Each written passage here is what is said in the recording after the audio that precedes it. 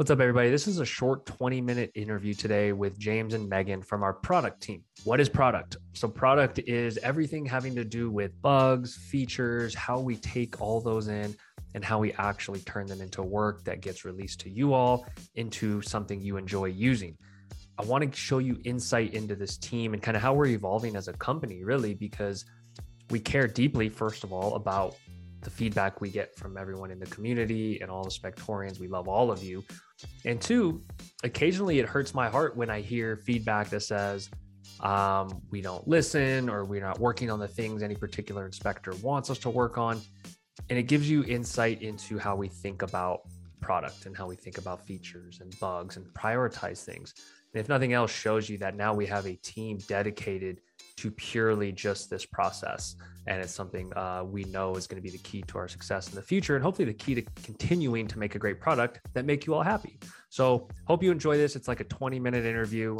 Should be easy to watch and digest, but hit James and Megan up if you have questions. When you have feature requests, they're happy to talk to you. They're great people. They understand the product, the industry, and they're such an asset to the team. So hope you enjoy, and we'll talk to everybody soon. Today, I have a special podcast episode. We have two members of our team who you may not have seen or heard much from. Got Megan and James from our product team. Megan, I'll let you introduce yourself for people that don't know you. Hey, I'm Megan. I have been on the chat bubble. I'm sure a lot of you guys have talked to me for about the last 2 years. And now I've moved into our product team. Super excited to be working more as a product manager, carrying more requests, doing more stuff like that. Sweet. And James? What's up, everybody? I probably have talked to some of you recently. I've been with Spectora for about a year, but I was in an engineering hole working on the new mobile app for a significant portion of that time. So happy to be out of that hole and into product and having conversations with you. Awesome. So product is this like weird term that inspectors, you may not even know what it means. It essentially just means the product, literally Spectora, the features we build, the bugs we fix. I wanted to give some airtime, one, to just chat about our process to let inspectors know we do listen and we do try our hardest to build features, fix bugs, but it's far more complex of a system. For those inspectors that have been around, you may know the Trello board, you may know product board, you may know some other software that we may have tried to use that failed. But I wanted to kind of get some insight for all of our users and the community of what product even looks like from your guys' eyes and viewpoint. But we can take this wherever you want to go. But James, to start, I want to hear your perspective on like where product was when you got here and kind of where you think we can take it to benefit everyone that's listening, to like how it actually impacts our users. Yeah, it's a great question. So I think with any company just getting started, right? Product is this thing that just happens and you just kind of hope it all works. Try to best describe it when I came in as very ad hoc, a little bit of chaos, a lot of instinct to intuition, and yeah, just talking to people and having conversations and reacting based upon that. So we had something that worked here. I think Mike and Kevin, you guys did a good job, and the rest of the team of getting product built out in a way that it actually helped to grow the company, and we're making good decisions. But yeah, there's a lot of gaps. We weren't doing a great job of communicating to people what we were actually building, what we were fixing. We were definitely talking and listening, but we weren't really completing the entire feedback loop. So basically something came in the door, we gathered the feedback, see, yeah, that's probably a good idea, throw it over to engineering, have a couple people test it, see if it looks good, and then throw it back out to all y'all and hope it works, right? So Megan and I have been trying to spend the past month or two here and really put some process in place. And we have a dedicated team now, right? So it's Megan and I, and we're actively bringing on more people. And yeah, trying to bring that into what I would call organized chaos, because I think product is a little chaosy always, in general, right? Yeah. So bring some organization to that, and yeah, filling some of the gaps that we've been missing. So Megan, what would you add to that? Yeah, I think it's about the same for me here too. Like on the chat bubble too, we'd have these features going out when I started, and someone would ask, hey, did this feature go out? And I'd be like, I have no idea, let me check. And so it's not just externally, it was internally too, where we were all just doing our best. We were a small company trying to do everything we can, all wearing multiple hats. And I think we've gotten to this point where our users expect more of us, we expect more of us. And I think we're just trying to make sure we're elevating to this level where people know what we're doing and we can kind of be proud of what we're putting out there. And for context, we've won over users in the past from, say, HomeGauge or Home Inspector Pro, and they've always been like, oh, they stopped listening, they stopped building features. And that's why this conversation is so relevant, is because we're at that scale where we're at risk of people not feeling heard. And I think a product process is how you accomplish that. And so that's why everyone that's listening should be pumped to hear this, is that without organization to this process, it ends up feeling like nobody listens anymore. The feature request just gets lobbed over the fence. Megan, talk a little bit about the experience on the bubble and how that helped give you insight into, because how many feature requests did you hear in a given week or month over the last year? Would you estimate? I would probably give, over a given week, probably 50. Crazy. I'd say just for me. Yeah. 50. And these aren't just like minor features. Some of these are like, change your whole platform, by the way, just because this suits my workflow. No offense to anyone that does that. Yeah. And I think a lot of that, I think a lot of the features were really good ideas. But as I kind of went through that, I started to hear themes, and I started to hear things that potentially were really would work well, and things that wouldn't work well. And it was just an interesting thing of truly understanding where our users come from, building empathy, where I think all of our clients who are using Spectora, they have good ideas that you guys all have, just such great input. But I think a lot of it was just trying to figure out what to do with it, because we were all hearing it and it was being brought up and it was being talked about. But I think what we're doing now is trying to figure out how we could effectively put that into action so people can start seeing change. Great point. Such a good point, because I know at the given moment, whether it's a bug or a feature, it's always going to feel like the most important to the person asking. And I think we focus so hard on letting them know that hey, this is going to be documented. We understand the importance to you. We just have to make sure we're working on the most important things with limited developers. And we used to say that as we were understaffed. We're not understaffed anymore, but there's still only so many hours in a given week or month. And I think sometimes not every inspector knows that there's 50 legitimate good ideas a week sometimes.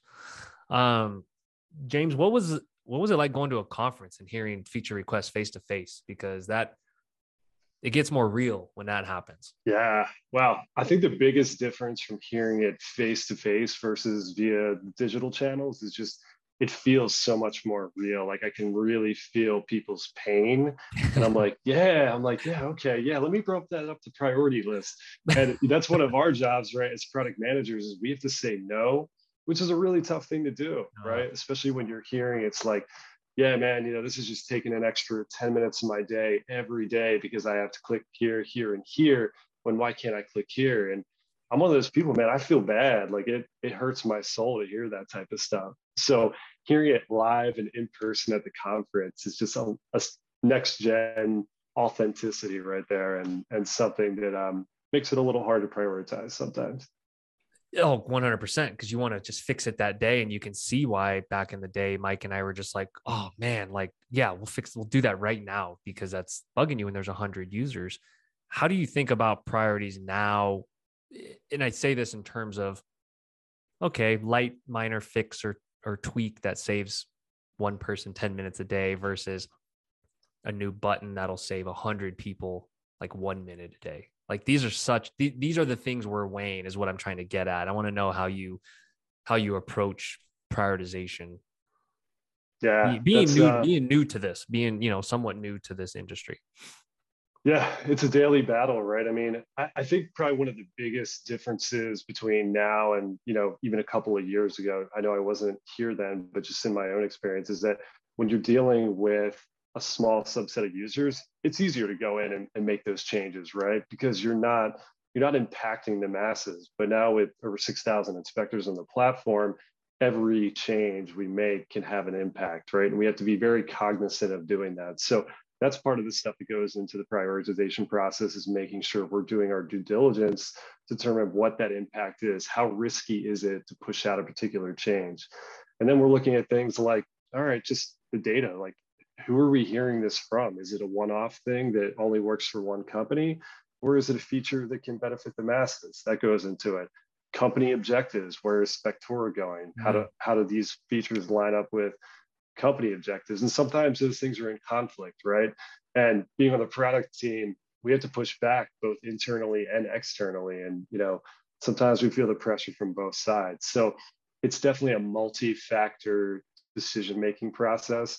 And we know that nobody is ever going to be 100% happy because we always have to say no at some point.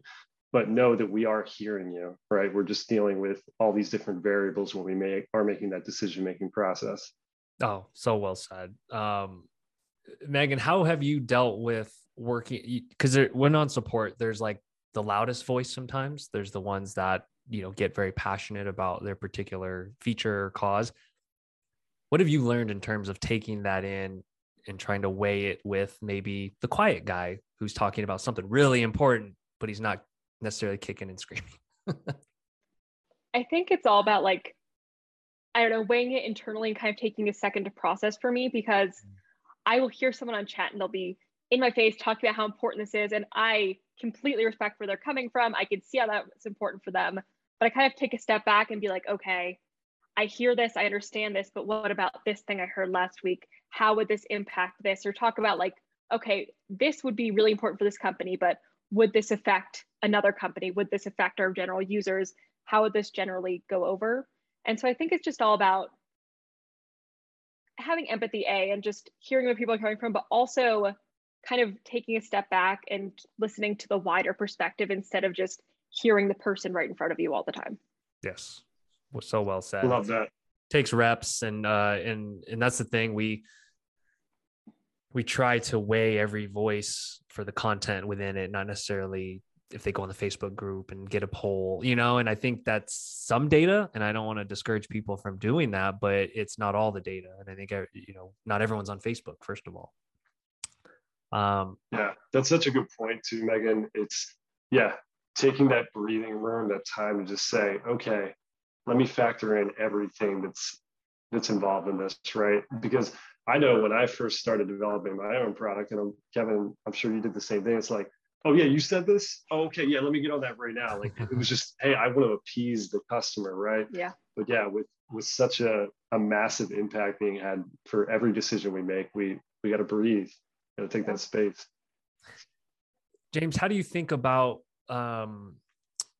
growing the core product, continuing to improve the core product while still, like you said, working on company objectives? Because like, I think we've been too shy about saying, yeah, Spectora has goals as a company. We want to grow too. We want to expand and grow our universe, and that's okay. I think sometimes in this industry, there's this notion that inspectors are like, you got to just do everything to kind of bend over backwards for us and not have your own goals. I think there's a balance to be had there, but how do you think about that balance? Yeah, it's all about balance. I look at it too as that, the core product, it's always going to need updates and changes, and there can always be improvements. But I also like to look at it in the perspective of, hey, everything that Spectora is doing in terms of our future plans, 99.9% of the time has the inspector in mind, right? We're looking for ways to make inspectors more money. We want to make your life's easier, and that could be through different products or whatever it might be. So yes, the core product is important, but we think there's an even bigger future for you that we can unlock through some of these other things that we have as objectives for the future. So those things are sometimes, they may feel like they're in conflict, but that's one of our core values, right? Is serving the inspector. And that doesn't always mean it's right with that core product. So just know that when we are working on other things, it's probably your best interest too. Yeah, exactly. It's we know that that's the way to win. We're never going to get blind to that, because I think the kind of people we have here are not the ones that are like, oh, let's just go make the quickest buck. Because there's people in our industry that do that. They just, they just want to sell data. Cool. They'll go make money in the short term. Let's talk about bugs real quick. It's a bad Megan, word. yeah, this is on Megan. Yeah, the B word. They never end. I think sometimes some people think, oh, you fix them all and you're done.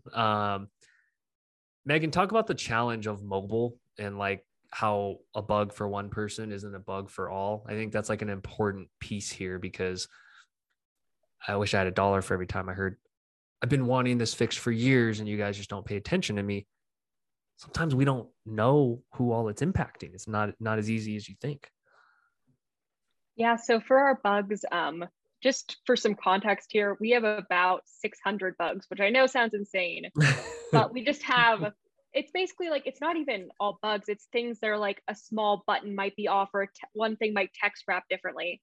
And so if you imagine everything in Spectora, any small issue can be logged and reported. But basically the way we fix that is, or the way we decide how we fix that, is to look at how many people it's impacting, what degree of impact it has. So can someone still complete their job? Can someone still use the product? Can someone still be efficient and effective with this happening? And then we also look at the like emotional impact. Is it creating issues with agent relationships? Is it affecting their business? Is it affecting your income? All of those things are taken into account. One thing to notice is that you might have, like, let's say someone has a super rare device. They have an Android. No, I don't need an example. LG, here, LG BFQ, yeah. And on that one device, there's an issue with this one button that doesn't work, but it works on every other device. It's really hard if you have a bunch of people having these huge issues that are impacting their day-to-day, and we really want to get those fixed immediately to work on this other one. And it's not because we don't see that that's an issue for that person. It's not because we don't have empathy for that person. It's just that we're trying to help the most people we can. And I think that's generally what we do with bugs, is just we're weighing how we can have the most impact and make everyone's life a little bit easier in the best way. That's so well said. I think that can't be understated enough. Of, we don't not care about you. We just have to make decisions on a daily and weekly basis for the greater good. I was trying to look up, I thought I saw some stat, can't remember if it was like HubSpot or Salesforce or even Apple, that how many bugs they have in their backlog. And it's like tens of thousands. And so I think it's every platform. It's just the nature of software. It's never done, never fully baked. What else is interesting to you all as you're on this like product journey here? Or what else do you think our users, the listeners, should know about how we view product? Yeah, well, would it be helpful to talk a little bit about some of the things we're putting into place to make the process better? Like Canny? You want to talk about Canny? Canny, I'll just talk a little bit more about the general idea here. So Kevin mentioned earlier, like some of you may have been around for the old Trello board, which disappeared, and then product board disappeared. And now we're on to something else. At least we're trying. At least people know we're trying if we're cycling through a bunch of, failed experiments. Exactly. We're iterating, right? We don't know it all, and we don't know what we don't know, right? So, but one of the big topics is like, hey, do we put up a public roadmap, right? Because we want people to see what we're considering. We want you to feel that you're being heard and see the features on the board and all that stuff, and that's great. But we don't want to also create these false expectations that just because it's on the board, it's going to get done. So we've been trying to balance that, but we're back around to it now, and we're implementing a new product called Canny, which we'll get out there to you guys at some point. And it does have a roadmap feature.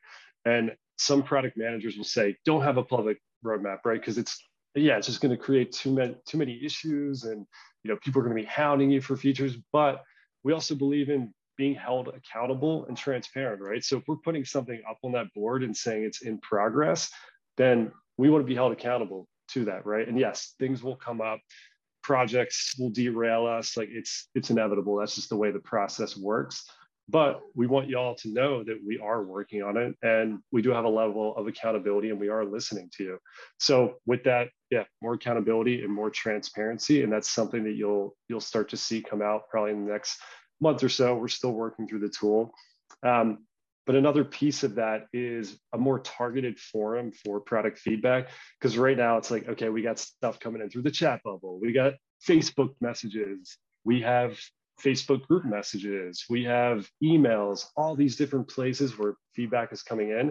And for us, sometimes it's hard to manage that. So we want to start having more targeted product conversations with you all on this board where it's very specific about that thing. And we think that's going to lead to better quality and just hitting the mark more in general. So Megan, do you want to talk a little bit about some of the other stuff we're putting in place?